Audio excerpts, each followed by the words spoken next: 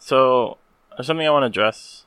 This podcast is kind of in this weird area where I don't know what to do with it because my partner, who I started it with, no longer wants to do the podcast. So, I'm gonna try to do it with another friend of mine who's been on the podcast. Her name's Michelle, but as it stands, I don't know if it's still called Pilot Boys. That's something that I wanted to address. Well, anyway, here's the show. Welcome to Pilot Boys, the podcast where we review the first episode of the TV shows, otherwise known as the pilot. My name is Caesar. I'm Michelle. I was on the Barry podcast. Yeah. Correct? Yeah. Right? So today we're doing Patrick Melrose, which is a new Bendy Dick Cumbersnatch show. Patrick Melrose is a new Showtime drama, and it was created by Edward Berger, and it's developed from books by Edward St. Aubin. And I wanted to do it because Michelle and I used to be big-ish Sherlock fans, I would say, right? Back in the Super Wholock days, the Tumblr Super Wholock days. Remember that? Jesus Christ, why? How do you feel about Sherlock now? How does it age for you? Sherlock? Did you watch that video I sent you? No. I completely forgot about it. But, I mean, I think the first... What season was it that they ended on? It was the 4th season? The one with the sister? Yeah, they ended the 4th season, right? Yeah. Yeah, 4th season was trash. Yeah, it was not good. I will say that. 4th season was trash. Yeah, 1st season and 2nd season were really good. I will say that. 3rd was like... Well, what does Sherlock mean to you as like a depressive kid from the Tumblr era? As a Sherlock Whovian? What did it mean to me? I mean... What do you think it was about Sherlock that resonated so much with that generation? Like that era, like the 2010, 12, 13 era? I think it was just kind of like... He's not a conventional person in general. And I think that's why it resonated so well with people. Well, why it resonated so well with, like, for me, was just kind of like... For me, it was more about his relationship with Watson.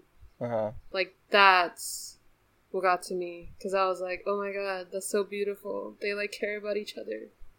And stuff like that. Okay. And it's also, like, tied to Doctor Who for you. Because the guy who was, like, running Doctor Who at the time. Well, that's the whole Doctor Who-lock thing. Like, every single, like, show kind of has, like, that whole, like, relationship between, like, one character that's, like, either, like, kind of weird or kind of, like, zany. Is it, like, the homoeroticism of it? Well, no, for me it wasn't. I mean, for people it was. If we look at it through, like, queer theory, like, is that what it is? I mean, for a lot of people, yeah. There is something so specific about that era of Tumblr, like the Tumblr era, which was like, they love nerdy shit and they love queering it, like they love making it homoerotic. And a lot of those people that came from that era was like all of a sudden they're like big queer, they love like queer stuff. Yeah. Well, I thought it was weird of the Supernatural, because, I mean, they're brothers. But there was a lot of that. Yeah. I wonder what it was. I enjoyed Super Wholock, which is interesting, because every single one of those shows, I watched them because of you. Uh-huh. And I was never as big a fan of them as you were. Uh-huh. Because I saw, like, the hokiness for Doctor Who, the hokiness just kind of killed it for me. Yeah. It didn't age well for me at all. Like, it was cool, but, like, I just got kind of tired of it. And Sherlock I enjoyed because it felt a little more serious. But it just, I don't know, something, like, the magic was kind of lost. And then, like, because I was just like, oh, Sherlock's been good. But then I started seeing, like, things about, like, why people didn't like it. And I'm like, wow, did I really miss these things? At the same time, like, I didn't consume and examine media the way I do now. Like, now, I think about media in different ways. Mm-hmm. And I'm curious to see if I would still like it after I already knew the criticism. Mm-hmm. You know what I mean? Yeah. I don't know. I feel like I still would. Mainly because, like I said, for me it was about, like, the relationships. And not, like, the whole queering of the relationships. It was just kind of like I don't know. It was just sweet to see people care about each other, like, in that sense. This sounds so cheesy. But yeah. See, so that's the thing. You're not familiar with the criticism, but, like, what you're saying right now, they would be like, that's total bullshit because he treated Watson like shit. Like, he absolutely treated him like shit. And he was just obsessed with himself. Like, he didn't care about anything else but himself. Sherlock? Yes. I mean, at first, yeah, but, like... No, like, since the beginning. Well, that's what I said. At first, yeah, but I feel like they built that relationship.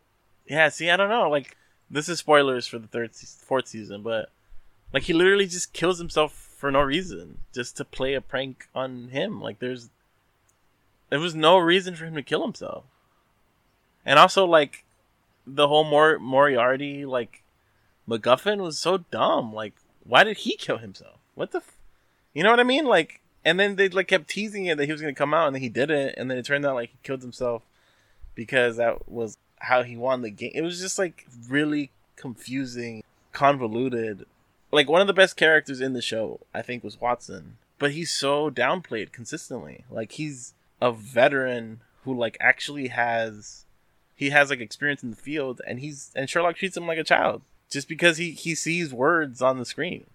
Just because he sees words in his head. Yeah, I guess. I don't know. I didn't really think about it like that when I was in the Super Who phase. I think the reason why it didn't age well for me is... I don't know if this is it, necessarily, but the Super Who stuff kind of poisoned it a little bit. Like, it kind of soured it for me, where I was just like, ugh. This shit's kind of stupid. Yeah, I wasn't really a fan of the fandom, if that makes sense. Yeah, like, it felt like Rick and Morty fandom now. Yes. Like, the way that they're kind of toxic in some way. Definitely. But also, like, there's even a through line between them. Like, Rick is basically, like, a piece of shit Sherlock. But the difference is, really, that they're just awful people, except Rick is, like, truly awful. And Sherlock, he's supposed to have, like, redeeming qualities. But he doesn't actually. You know what I mean? Like, it's veiled qualities of, like, actually caring. Anyway. So, yeah, so I thought the trailer looked cool. And, well, I guess we'll get first impressions. What did you think?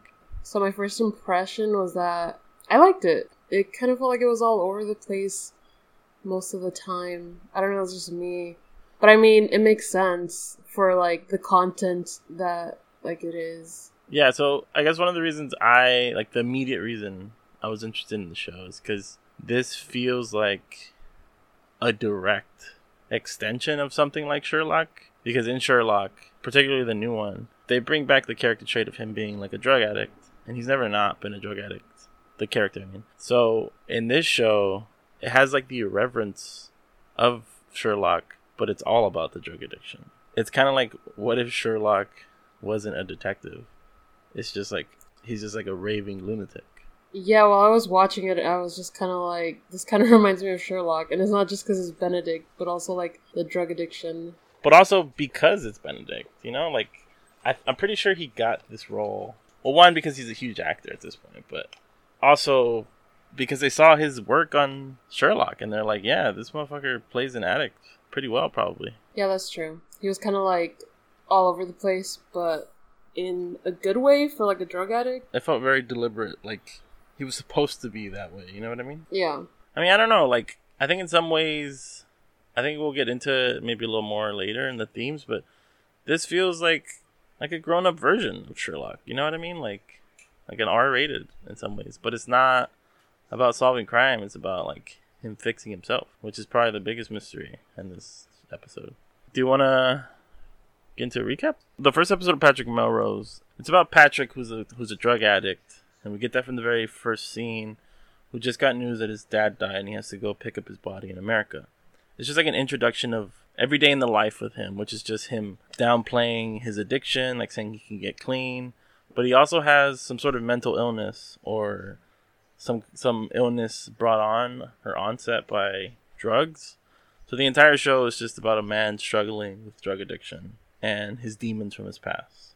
One of the things that was like heavily apparent in the first episode was how stylish the show is, and I think it draws from the film language that it's about drug addiction. So we get a lot of scenes that reflect like Fear and Loathing, like the fast motion of the show, which Fear and Loathing kind of created the language for that, which is just like really close shots and like looking around the room. It kind of looks like they're wearing a GoPro, like POV kind of stuff. Yeah. And then we also get like extreme close-ups where they just zoom into things and like just shows. It makes you feel kind of OCD in some ways, or like you're paying attention to a lot of what's going on the screen. And then there's quick cuts, which reminds me of Requiem for a Dream, where like it makes you feel like you're high in some way. Like when he was taking drugs and he was manic. They create that feel of what it's like to be high and like fidgety and kind of like your skin's crawling. Another thing I noticed was the fast motion stuff, also Trainspotting. So I think this show and the age is coming out now is drawing from a lot of past media about drug addiction. What about you? Did you want to point anything else out? Anything stylistically that stuck out to you? I felt like it did just feel like you were on a trip with him the whole time, which was cool to be like part of that, because you kind of see like the world as he experiences it, as opposed to like just being like a passive audience member. Like it kind of pulls you in. I think one of the things that struck me a lot about this, when you watch something like Wolf of Wall Street, you're drawn into that world because they're fucking terrible people, yes. But on the screen, you're like, oh, that looks kind of fun, you know? Like, they're having, like, a good time or whatever. But in this scene, and I think there's a scene that mirrors the Quaalude scene from Wolf of Wall Street. You've seen it, right? I haven't seen Wolf of Wall Street, actually. Okay, so there's, like, this very famous Quaalude scene from Wolf of Wall Street. Took 90 minutes for these little fuckers to kick in, but once they did, pow! I mean, I had skipped the tingle phase and went straight to the drool phase. These little bastards were so strong, I discovered a whole new phase. The cerebral palsy phase. So, he takes these Quaaludes, and he's upset because they didn't kick in right away. And I think the scene from Patrick Melrose is doing the exact same thing, where, like, he took 2 Quaaludes. The first one, it got stuck in his throat, and he got warned by the drug dealer not to take him. And the second one, by that point, the first one had already kicked in, and like there's like that slow down motion where it's like shoo. So they have a scene in Patrick Melrose that very much mirrors this. And in the Wolf of Wall Street scene, it's him like trying to get inside his Lamborghini, and he literally is like on the floor kicking up the door and like sliding in. So in Wolf of Wall Street, that scene plays for laughs, right?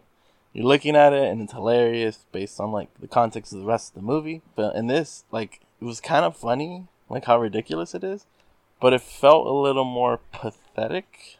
You know what I mean? Like, it felt more pathetic because in Wolf of Wall Street, the reason why that debauchery or like that drug addiction, which it is drug addiction, we should say, it feels okay is because he's like a high functioning drug addict.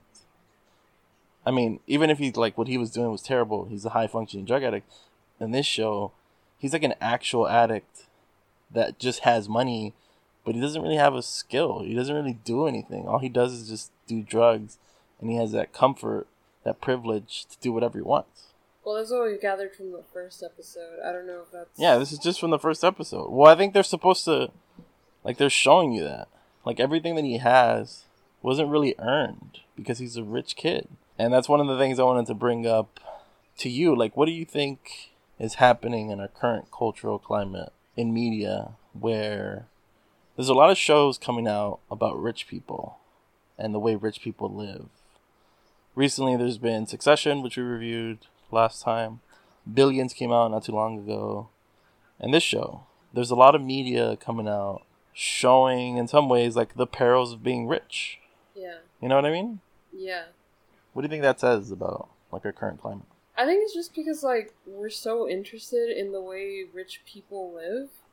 Like with social media and all that, we're so interested in what Kanye West has to say or like what Selena Gomez posted on Instagram or like shit like that.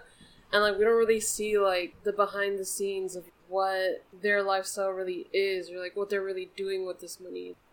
Like when famous people die, everyone always brings up like, oh, money doesn't bring you happiness. It's not all about fame and all that stuff. And it's like, that's true. Like we don't see like the background, like fucked up versions of their lives. Like the struggles. Yeah. Yeah, we don't. And I think that's why there's like such a like a prevalent, I guess, like a skyrocketing or like an increase in not depression necessarily, but like suicidal or like suicide and things like that. Yeah. Is that what you're saying? Well, in terms of like rich people and like their lifestyles. And it's a good thing you bring that up because it's often that with drug addiction, there is an issue about depression and suicide and like trauma. There's always that. And I think what you're likening and the thing that you're bringing up is interesting because you're saying that it's tied to this cult of celebrity, meaning that like once you've achieved celebrityship or like this godhood of like the elites, you have a new set of problems. Mm-hmm. And just because you have achieved this life that's to most people, to the people who aren't on Olympus, it seems like a life that's unattainable, but the new issues that you start having is mental health issues because you were like a latchkey. See, okay, so you're likening, and I like that you brought this up, and I think we can tie it together pretty well. But kids of celebrities who have everything that they've ever wanted in life don't have to struggle in the same way for certain things. Sure, they have to struggle with mental illness and things like that.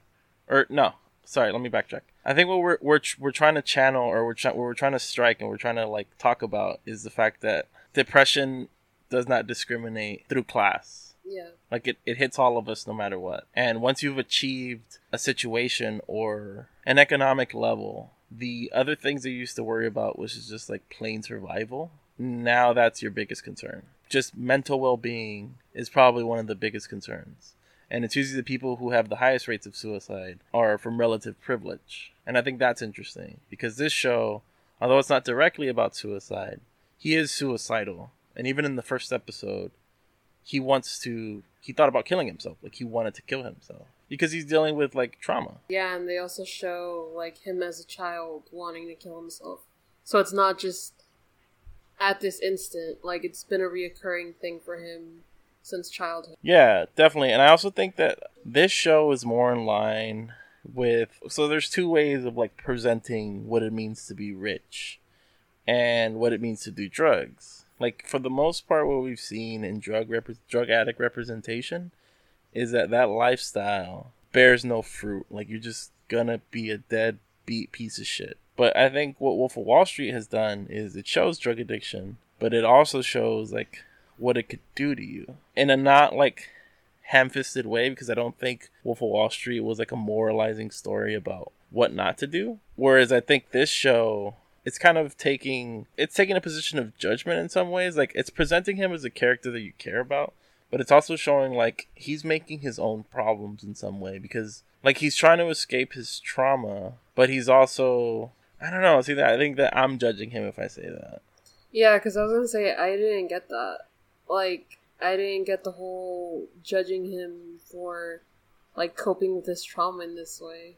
I don't know, man. See, okay, so this is my difficulty with something like this, right? It's hard for me, and I think it's hard for most people to sympathize with rich people who have problems like this. Because you're like, if I'm someone from a lower economic class, and I struggle with issues of depression, and usually it's onset by like social ills or like cultural ills, which is like, you know, not being able to pay rent or not knowing when your next the next amount of money is coming in. For someone to have those same problems, a human response or like the empathetic response is to say these people are not so different from us. But because there's so much resentment between like the wealth divide, it's hard to sympathize or empathize with them. You know what I mean? Well, the thing is though that I felt like his depression was just triggered by his trauma. Like, I mean, they never really say what his dad did to him, but to me it was pretty obvious that his dad molested him. So, I mean, how could you not sympathize with that? Like, yeah, like there's like the class. No, you can sympathize with him,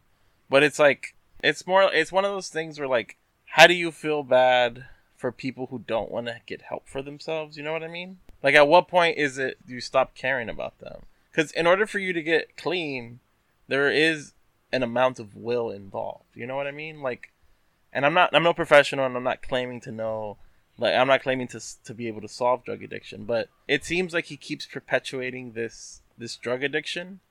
One, like, the people who are around him are, I don't know how to word what I'm trying to say, but it's like, he needs to want to get clean, and he needs to be cut off from these resources. Because the reason he has so much access to drugs is because he's rich. So he needs to not have access to resources to acquire these drugs, and he needs to get clean. You know what I mean? Like, he needs to want to get clean, I should say. Yeah. And that's why I think, like, you sympathize for him. You empathize and sympathize for him more than you do, like, Jordan Belfort, who is, like, scamming these people. But at the same time, like, you don't feel completely bad for him. Do you know what I mean? Yeah, I got you. Like, because he's still, like, a degenerate. Like, you can have trauma and still be a piece of shit. Yeah, that's true. Just because he went through stuff in his childhood doesn't mean that he's allowed to, like, be awful to people. Like, he trashes the room and, like, he screams at people. Like, he's still responsible for his actions, even if he's under the influence. Okay. Yeah, okay, I get what you mean. That's what I was trying to say. Yeah, I think the way the show is crafted, like, showing his past, it was done really fucking well. There's, like, constant flashbacks to his childhood and how his dad, like, mistreated him. And I think what that does, intercut by, like, his constant drug use, is that it gives you, like, a direct correlation to how he's trying to escape. You know what I mean? Like, well, obviously it's saying that he's trying to escape his past through drug abuse, but it also feels in some ways, and this is going to be weird probably, but it feels like time travel to me sometimes. Yeah. Like, it feels like when he was a kid, like, he time traveled, or he just kept bouncing around his consciousness. Like, he didn't know what time was what, because he has no grip on reality. He's, like, constantly bouncing around in, like, bits of his memory, like times where his dad abused him, or, like, he had his mom there. And I think the show is telling us that the drugs don't shield him from his past. If anything, they just make him lose more grip on reality. You know what I mean?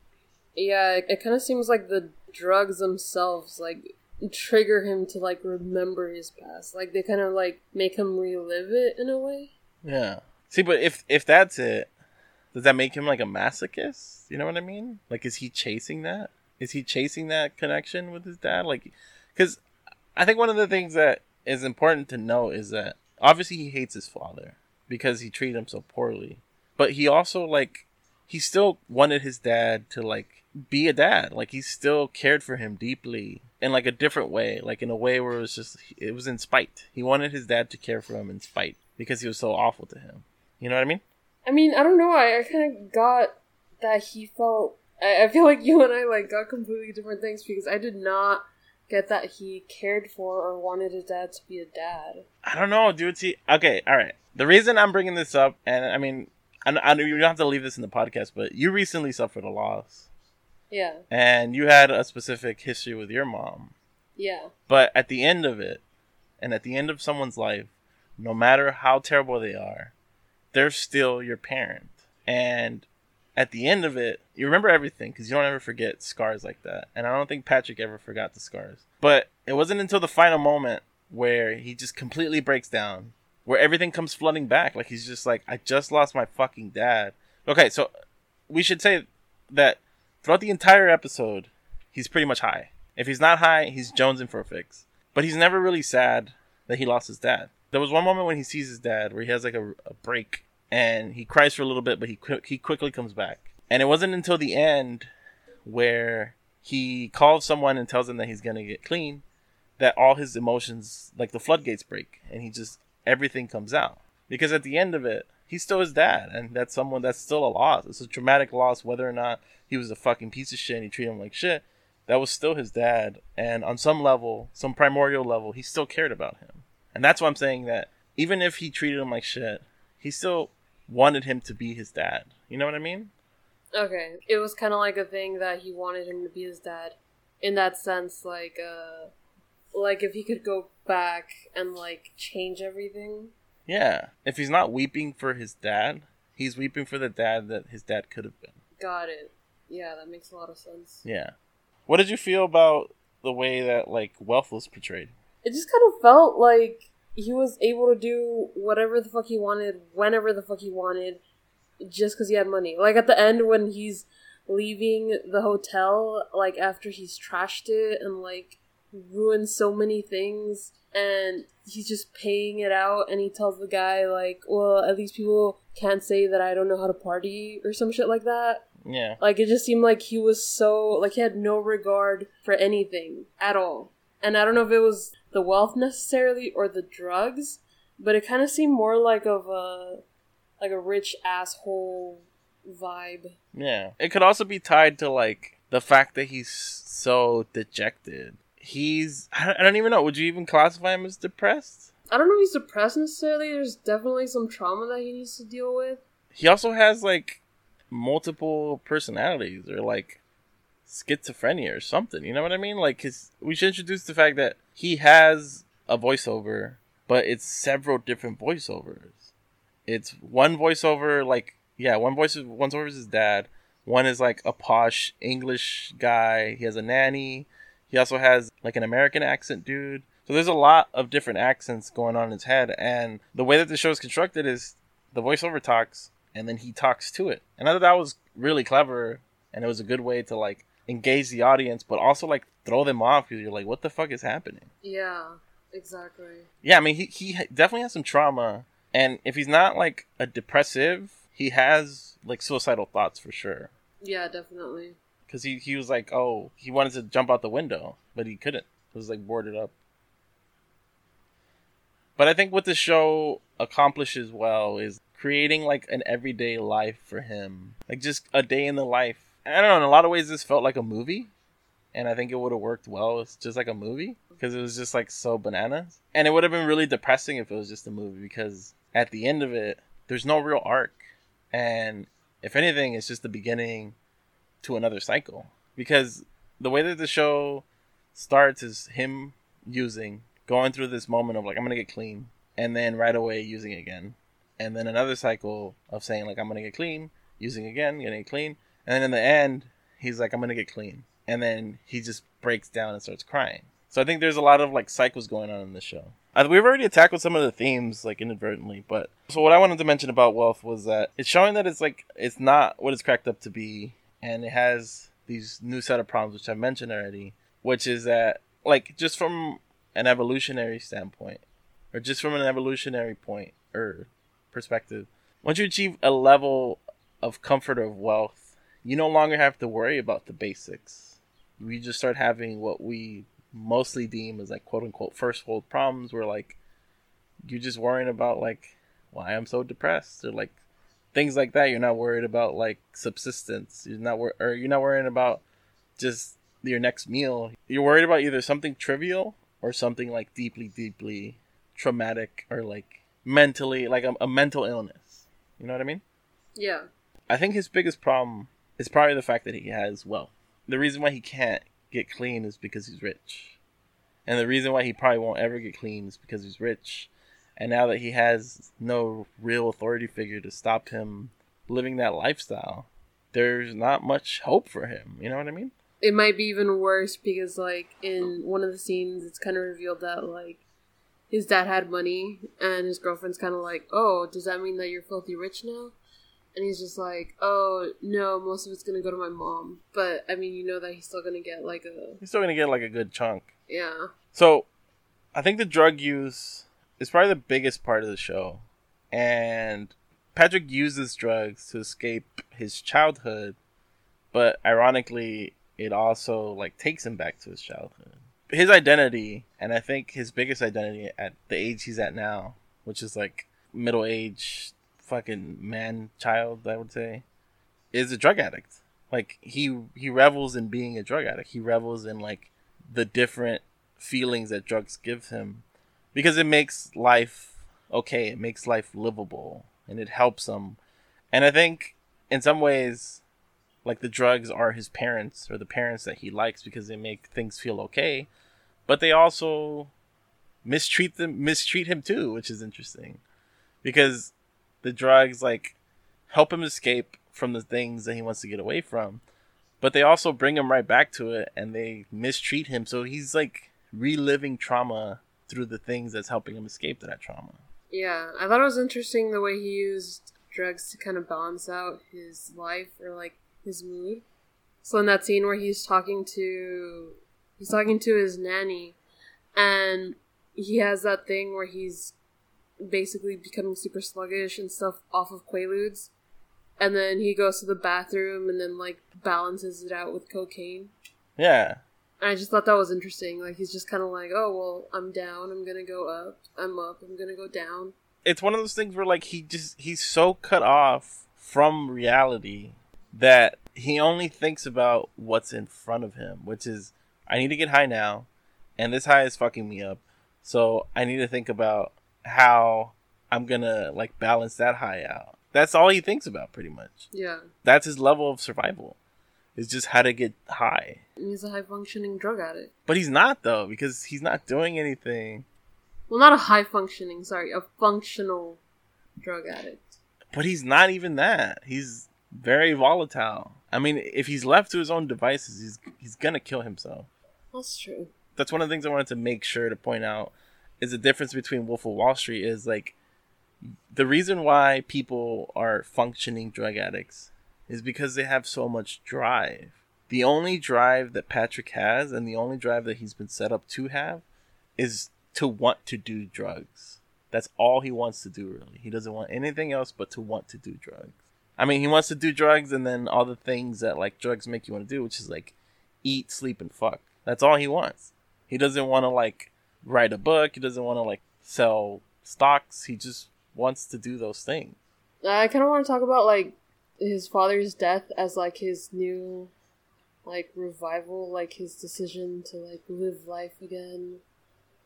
Not live life again, but, you know, like, once he hears of his father's death, he decides that he's gonna start over and, like, go clean and give up drugs. And that was kind of like his whole...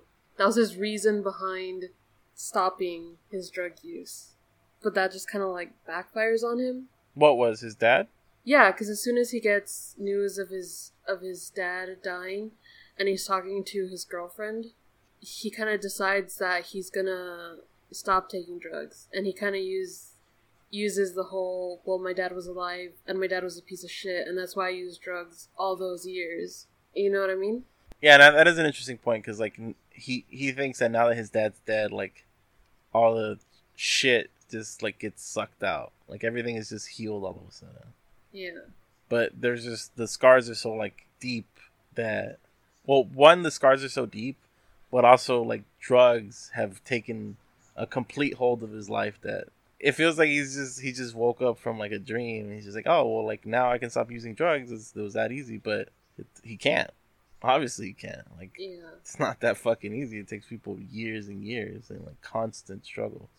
Yeah. And it isn't, like, till the end where, like, he's kind of not settled, but he's kind of accepted, like, that this stuff has gone on, and, like, he breaks down. That's when he finally decides, like, again, like, yeah, I'm gonna get clean. Yeah, but it could also be the fact that, like, so throughout the episode we saw him trying to get quote unquote clean, but he realizes, like, he has, like, a moment of self-awareness where he's just like, I can't get clean. Like, I fooled myself into thinking I could get clean. Like, it could be that also. Like, it could be him lamenting the fact that, like, he did this to escape his father, and now that his father's gone, he doesn't need to do it, but he can't leave this new thing. Like, he can't leave drug addiction. Like, he can't leave drugs because it's taken over his life in the same way that his dad took over his life. I was also going to talk about how ironic it was that he was trying to get that window open the whole time. And then, like, finally, like, at the end where he's kind of, like, calmed down, like, he's okay, he's mellowed out a bit, it's finally open. You think it's, like, his body protecting him from death? I don't know. And the whole time I was like, how did that window get open? I don't know. I mean, it could be like his body protecting him from death, or it could be like he had no control over his faculties that he just like couldn't open it. But I think the show does a good job at like keeping you in the moment where he's high, where like you feel like this is actually happening, but you have no idea what's actually happening. Like it's tricky. Like you don't know if what you're seeing is what you're seeing. What did you feel about Benedict's acting? I thought it was really good. Yeah, right? It just kind of blew me away. I was like, what the fuck? It was so good. I was gonna say, like, the whole time I just felt like I was legit watching someone just go fucking crazy on camera. And how did you feel about that? Like, in self-reflection, did you feel kind of gross watching it? Was it, like, voyeuristic watching it? It made me feel uneasy.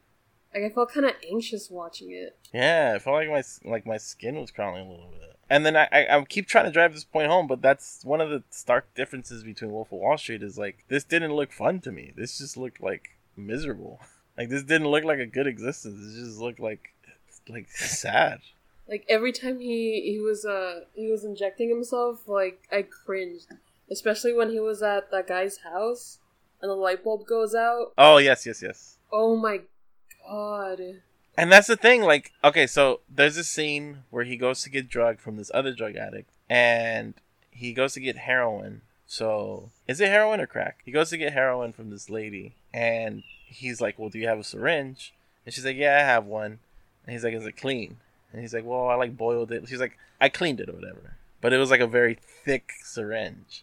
Yeah. So he goes into the restroom and the light goes out, so he like pricks himself with this huge syringe. And the fact that he's so cut off that he doesn't think that like using a dirty syringe is ridiculous, which in hindsight, I should say that this show takes place in the 80s, which is like the height of crack and heroin and the AIDS crisis in the late 80s. So he wouldn't have that thought, I should say, but still, that didn't even cross his mind for a second that this could be an issue. Like using a dirty syringe could be an issue. Yeah, he even dropped it in their bathroom. Oh my god, yes, I didn't even fucking remember that. He didn't just drop it in the bathroom, he dropped it in the toilet. He dropped it in the toilet and he just wipes it off on his shirt. When he decides to go clean, he bends his needles. Like, as soon as he does that, he pulls them back out of the trash can and unbends them. Oh my god, Yes, that was so good. I cringed. Like, the whole... It's so... I mean, I think things about drug addiction are always hard to watch because it's such a, like, shitty lifestyle. What everybody knows about Requiem for a Dream is that scene where he gets his arm taken off. Oh, I thought you were talking about the ass-to-ass scene. Well, no, like, the scene where he gets his arm taken off, or, like, when you see his arm and it's, like, fucking gross and, like, all decrepit and, like, rotting. That's the kind of shit that, like, it's showing the truths of drug addiction. You know, I want to revise what I said. I don't think the show is taking, like, a judgment, but it's just kind of watching him in, like, this way where it's just, like, staring. And I think this show, like, the camera work is supposed to be the audience. Like, we're just, like, staring at this person who needs help, but, like, we can't help him in some ways. Like, he doesn't want to get help, so we can't help him. So we're just watching. We're just watching him, like, destroy his body. Yeah. You also feel anxious because, like you said, you can't help him. You feel helpless yourself because, like, you see all this madness that he's going through. Yeah. I don't know. This is a good one, though. I just had so much to say about it, and I thought that it was, like, a really well-constructed show. Mm-hmm. Like, some of the little things that I really liked was, like, you brought up the fact that he would unbend needles when he was getting clean. Mm-hmm. And they don't show him injecting again. The only thing they show is, like, a quick, like, millisecond of a shot of him putting on his coat. And you see that he has, like, freshly, like, picked, or freshly, like, syringe veins, or like, his inner elbow was, like, freshly injected. And I'm like, that's a great way of showing, like, implying that he just did it without having to show it. Yeah. Like, without having to say that, like, he's still an addict. Yeah. I don't know, there was a lot of those little verbal cues, or, like, visual cues, I should say, that just work so well to create this world of drug addiction. Like, this seedy world of, like, the 80s and not really understanding the height of what drug addiction is.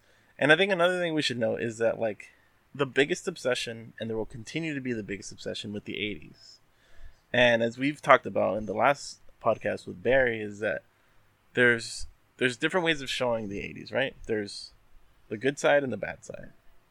The good side is like, oh, like look how happy we are and look at how nerdy things are or whatever. And the bad side is things like this, where like drug addiction really destroyed people's bodies. And it's not just the people who it's not just everyday people, it's rich people. And another thing that this show does, which people don't like to think about, is that it's kind of showing the side of drug addict and the ways that they kind of glide through society and don't get into shit for using drugs. Mm-hmm. And it shows the way that it shows it by not showing them that people of color, or like black people and Latino people who use drugs, they were heavily policed for using drugs, and they were sentenced to sometimes life sentence for minor drug offenses, while this dude is doing every drug under the fucking sun, and he's not criminalized at all because he has wealth. Yeah, there's a point where he talks to the funeral director, and he basically tells him, like, yeah, sorry, like, I'm on Quaaludes right now, and he's just kind of like, oh. He's like, oh, okay. Yeah. It's such a difference between, like, the way rich people use drugs and the way, like, poor people use drugs. One of them is heavily policed, like, federally policed, and the other one is just like, oh, well, there's just recreation. There's that much privilege shown in something so simple as, like, using drugs. And I think that the show shows, like, how easy it is to do drugs as a white person. Let's get into the ratings. We usually do the broken TVs, which is a concept I came up with for no reason. So from 1 to 5, how many broken TVs is the show? I think the show really makes you care about Patrick. Also, Benedict's acting just makes you... What's his name? Benedict. Bendy Dick. Bendy Dick Cumbersnatch? Yeah. His acting just kind of reels you in. And you get so involved in what's going on. Yeah, you're like heavily invested. Yeah, you're really invested. And I think it's a really interesting thing showing the way people deal with trauma or don't deal with trauma and the effects that has on them. Yeah. For their life and stuff like that. I just thought it was a very good representation of like drugs and what they do to you and how it fucks with your whole life in a sense. The acting was amazing. Yeah, I agree. And I'm probably going to continue watching. Yeah, me too. I think I'm going to give it a 4.6. That's a pretty good score. Yeah. Well, I think it's a fair score. Yeah, I think so too. I mean, it's like a really, really well constructed first episode. And I mean, that's what we do here. We review the first episode, but like the entire, like it sets up what this entire series is going to be about just from the first episode. Like, you know, it's going to be about a dude who does drugs, and you know it's going to be about him dealing with drug addiction. It was just such a powerful first episode. It refutes the notion that Wolf of Wall Street started, which is like, hey, drugs are really fun and you can get rich. But this is someone who's already rich and does drugs, and shit is not working out for him. Benedict Cumbersnatch's acting was fantastic. Like, I haven't seen him act this good since like The Imitation Game. I like the editing. I like the style of the show a lot. I thought the writing was really well constructed. The visual cues were nice. The music that they used was good. And the sound design was really good, where like sounds were really amplified and things like that. But overall, yeah, I thought it was a really strong episode. I'm going to go with like a 4.5. Okay. 4.5 broken TVs. And I'm glad that it's a 5-part miniseries because it should just be like a small story about him. You know what I mean? Yeah. I wouldn't have dragged this out. I feel like that would have been dumb on their part. Yeah, it's too intense. So I guess we don't have to do the predictions. We should introduce a new segment. Maybe we could predict if, like, at the end, like, he's actually gonna get clean. Or not. Nah, I don't think so. I think it's gonna end in him dying. I don't know why. I think he's either gonna die or, like, overdose. And, like, be hospitalized or something. Yeah. Yeah, anything else you want to cover? Nope. No? That's it? You want to call it quits? Alright. Alright, well, this was 15. We'll see you at 16 with possibly a new name or something. Passengers, we have landed. Bye. Peace.